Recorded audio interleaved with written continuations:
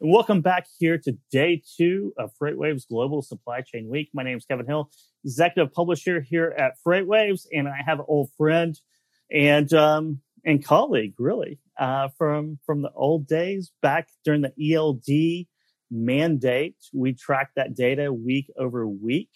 Carrierless and Kinco did that for that run up, and it was a very interesting market. We're in another interesting market here, but without further ado, let's introduce Andrew Lockwood here from Sudduth Global Logistics, Senior Manager of Design Solutions. I think I got that right. Yes, sir. You did, Kevin. It's always great to be on. It's always, I always enjoy our conversations because we go to places in the industry that are tough, and we somehow solve world hunger along the way. So it's been fun, a fun journey with you.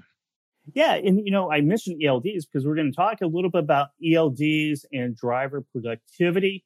It's really the name of this is no one wants their time wasted. There's a lot of inefficiencies in the domestic truckload market. I think the worldwide truckload market, really, no matter what country you go to, you're probably going to face the same problems. And part of that, one of the reasons why capacity is so tight right now, why a lot of companies, even if they can get new trucks or get the equipment at a reasonable price, it's hard to fill those seats, is that, driving is a very rough occupation, and it's made rougher by a few different variables that not only the industry, but the whole economy really needs to fix. You're so right there. And there's several things that I think the pandemic has caused us to really examine as far as the industry. They were on our radar to begin with. I remember during my early days with Kinco, in the sales presentation, the driver shortage was always, one of those things that we needed to address, felt like we needed to address with clients. The same is said I think I could safely say this, at most 3PLs and transportation related companies here in the US. It's been on the radar among the other supply chain issues.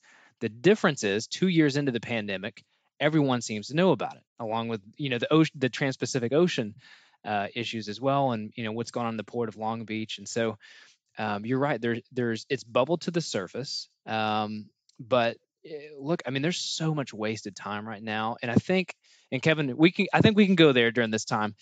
There's some different ways to solve this, but I think we've got to creatively start looking at the problem in a different way than what we've been doing in the past, and because I think we're misattributing some of the issues here. We're not diving down deep enough to really what the root cause is of what's going on. Yeah, we always hear about there's not enough qualified drivers. And I'm not sure if that is really true. Qualified, what does a qualified driver really mean?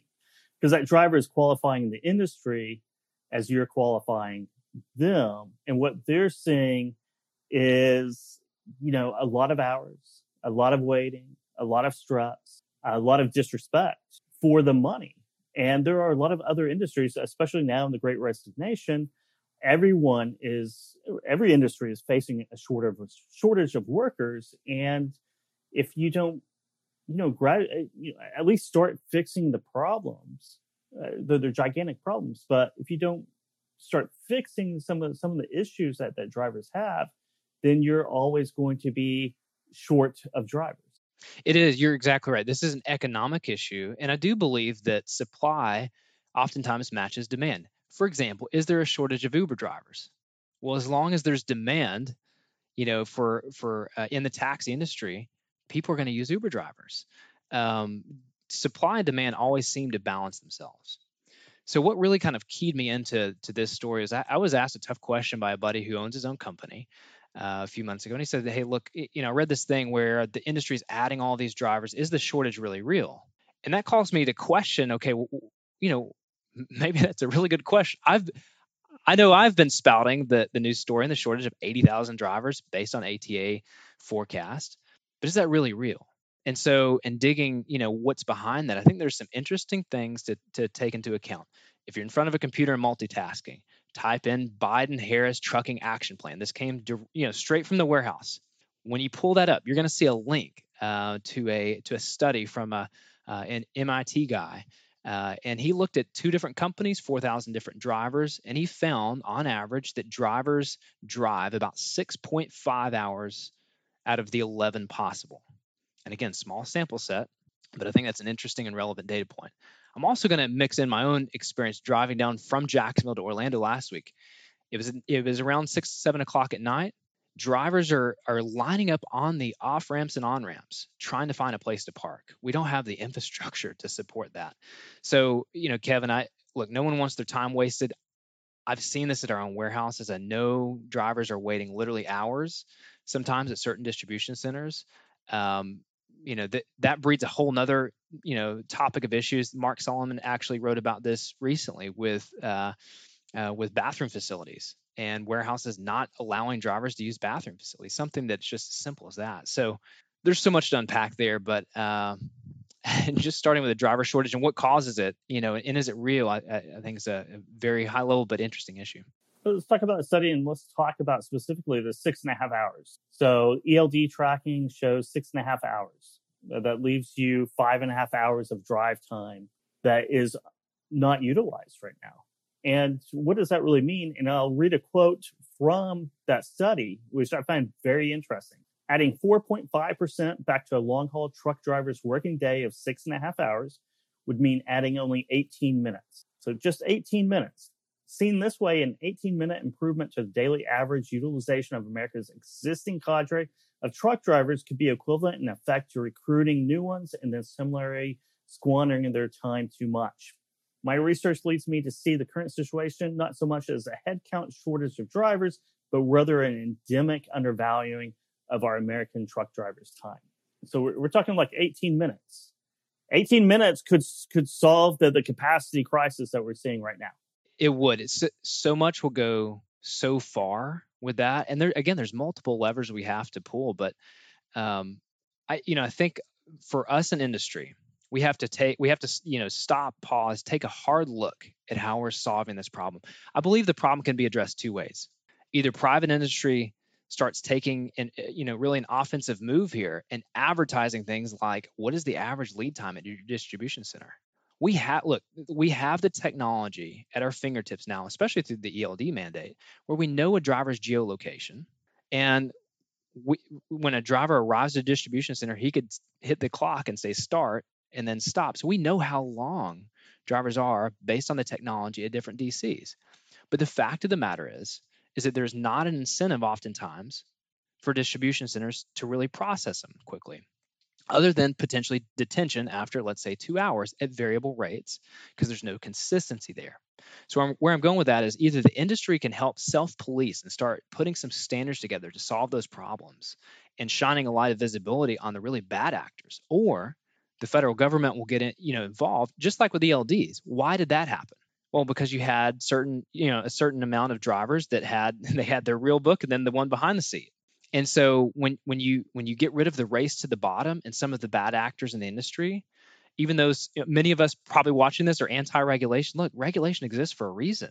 And so I think we've got to choose one option or the other, or somebody's going to intervene and say, you know what, this is not right. We're not valuing truck drivers' time. Whatever you do, whether it's regulation or private businesses adapting to new policies, you're going to have one side or maybe multiple sides of a multi-side disagreement unhappy. I mean, it's just the way it is going to be no matter what you do. And I think on the demand side or the shipper side, I mean, extending, there's no financial incentive really to extend hours, like loading, unloading times. A lot of the driving doesn't really coordinate, that the times of driving doesn't really coordinate with offloading times and availability to do that. We know a lot of the major retailers and CPG companies might have 24/7 receiving and pickup, but for the most part, it's maybe a 7 a.m. to 3 p.m. So there's a lot of places that I picked up and delivered at over the years as a freight broker that, man, you can't get a truck in there in time. So then you have to wait, and then it opens up the next morning. It takes 3 or 4 hours to load, and you've wasted all this time. And then you might not be able to use the restroom. You might not be able to do this. You might not be able to park after you get into town. And there's a lot of other occupations out there that pay as much or better without those headaches and hassles. You're exactly right. This is the analogy here is us going to the doctor's office. And if it's up to you to schedule when that's going to happen, if you don't get that first appointment at 7:30, 8 o'clock in the morning, you're going to be waiting in that doctor's office for a little while. It's just what happens. Same can be said with distribution centers. Kevin, you were on the brokerage side of the equation. I was actually in the other seat, a job ago. My sole purpose in life was to try to keep our drivers busy from Elkhart, Indiana to Chicago, that general area and back. I was trying to match up a head haul and a back haul. And I can't tell you how many times, it was probably 50% of the time, our driver would run into something at whatever the distribution center was that he was either unloading or getting loaded at. And all of a sudden, what on paper should be an 8.5 hour day turns into a 12-hour day, or he's got to do a reset on the road. And the truth is, most people watching this, like, we have the luxury of working behind a computer and being in this technology-based economy. And so, look, if we have a bad day and something happens like that, we shut down our computers, we drive our cars home at night, or if we're working from home, we just go downstairs or go play with the kids. But the fact is our drivers have had to deal with that issue for so long, and that's what's so painful. That's why there's a 90% turnover rate in the industry. That's why, since deregulation, drivers are making on average 40% less when you adjust for inflation. And so the natural question is, okay, well, it's not about recruiting drivers. We can recruit drivers all day long, but if your engine is leaking oil, you don't keep filling it up with more oil. You get the leak addressed, and that's what's going on here. It is, I mean, we can switch over and talk about, retention and recruiting and retention. But just one of the reasons why is one of the biggest expenses for trucking companies and carriers is because of these inefficiencies of driver time. It's exactly right. And that's where I think, again, I'm kind of going to forecast this in the future. There's technology again today. Dock 411 is an example where they are trying to kind of create this Google review, Yelp your review, average wait time, what are facilities like type platform. Now, it's what it's going to require is the critical mass of the industry to convert to that, where we're all in the same playing field. And if we can't figure out that and self-police as an industry, again, I think the government may come in and regulate that and say, you know what, from the start of when a driver is on the property, there's going to be some kind of rate charge because that's the only fair and equitable way. Look, Kevin, if you and I, like, we can't work for free, right? And so obviously the incentives don't line up for us to just wait for hours on end for things that are out of our control. And why that's been allowed to happen, there's a lot of reasons why we're here, right? And I don't want to discount, because I fully understand the warehouse issues too. So if you're watching and you're a shipper and you own a warehouse, look, the best thing you can do is walk out to your yard today and start having conversations with drivers, asking them, what's your experience been like? How long have you been waiting? Have you been helped? What's the process look like? Because those are the small steps we're going to have to take as shippers, 3PLs, warehousemen, to get this industry pointed back in the right way, where we value drivers' time. Because it's been hidden for a long time, it's starting to get unhidden. And when things get unhidden and light gets shown, that's where you've really got to start making some changes from a continuous improvement standpoint. And I'll plug FreightWaves Shipper of Choice annual awards. They're open. The nominations are here. We'll be announcing those in May, but you can go to freightwaves.com and nominate your favorite shipper that you feel very accommodating to drivers and also drives efficiencies into the market. And this is a conversation that we had briefly in 2017, 2018. It seemed like a long time at the time when ELDs were rolling out. The mandate, the two hurricanes, so you had all these confluence of factors, and that was the dominant piece of talking points really in the industry was shipper of choice. What shippers are the shippers of choice? Then 2019 came out, and no one really talked about it too much until July of 2020, and we've been ramping up, and now it's a talking point once again. Shipper of choice. What can you do? And as an industry, industry self-regulation or government regulations, I think both, or fortunately, unfortunately, all at the same time, are going to be hard to do, hard to actually accomplish. What do you think, Andrew? No, I agree with you. I mean, from our elected officials, if you're an elected official watching this, please do what you can to help with truck parking. We need more rest stops. We need more parking. And look, I know that land costs money. How we fund that, I don't know. I know we just passed a huge infrastructure package. I don't know what's included and not included. I'm not up to speed there. This is unfortunate, but so we need some help on the driver parking issue. That's not going to go away. I think that's an easier thing to solve though. In general, because warehouses are not going to go to a second and third shift unless there's economic incentive for them to do so. It doesn't matter if the port of Long Beach is open 24 hours a day. If warehouses aren't open in those same timeframes, drivers are not going to generally operate in those timeframes. So they're everything's so interconnected here that I kind of look for the quick levers we can pull. I think driver parking is one. I think the effort that is going into better recruiting is again misplaced. Look at the idle time and the reasons why drivers are burning out of the industry. We don't have a recruiting problem. We have a retainage problem. And some of the LTL carriers are interesting. They have very low turnover rates. Their drivers are making six figures. I can speak from personal experience here. In our warehouses, we know the names of our FedEx and UPS drivers on the parcel front. Why? Because they're there every day. But we also know that it's a two-way street. There's give and take. There's going to be days we need to help them out, and there's going to be days we're going to count on them to help us out. And same could be said for the driver who's going to visit your distribution center one time in his lifetime. You have one chance to make an impression, and one opportunity for that. And so, again, we have to start small. We each have a small role to play, but that's my challenge. Is anyone that's watching this, take this conversation and do something concrete with it. Talk with a driver. Go talk with your warehouse team. If you're a CEO and executive, what is your average turn time for a truck? Do you know that stat? Right? And that's okay. Some of you may not. It's a starting point to go solve the greater industry problems. But while you do that, here's the incentive for your company. If you're a shipper, if you're a 3PL, whoever you might be, is you're going to start to identify yourself as an industry leader. People are going to want to work with you because you're consistent, you execute. And I think that's very attractive.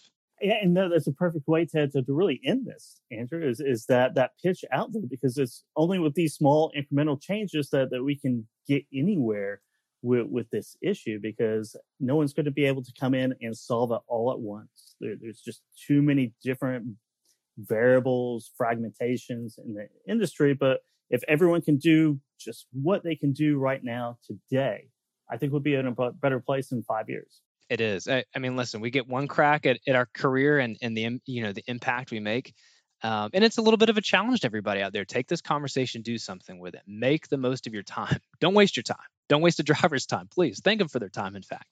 But speaking of time, Kevin, I know we're up on our time. Listen, I really enjoyed this conversation. Can't wait to the next topic. But this has been fun. It's always fun. Always fun talking to you, Andrew. Always a pleasure. Thank you for joining us here at Retail Day at the Global Supply Chain Week. And stay tuned for more intriguing content coming up later on today.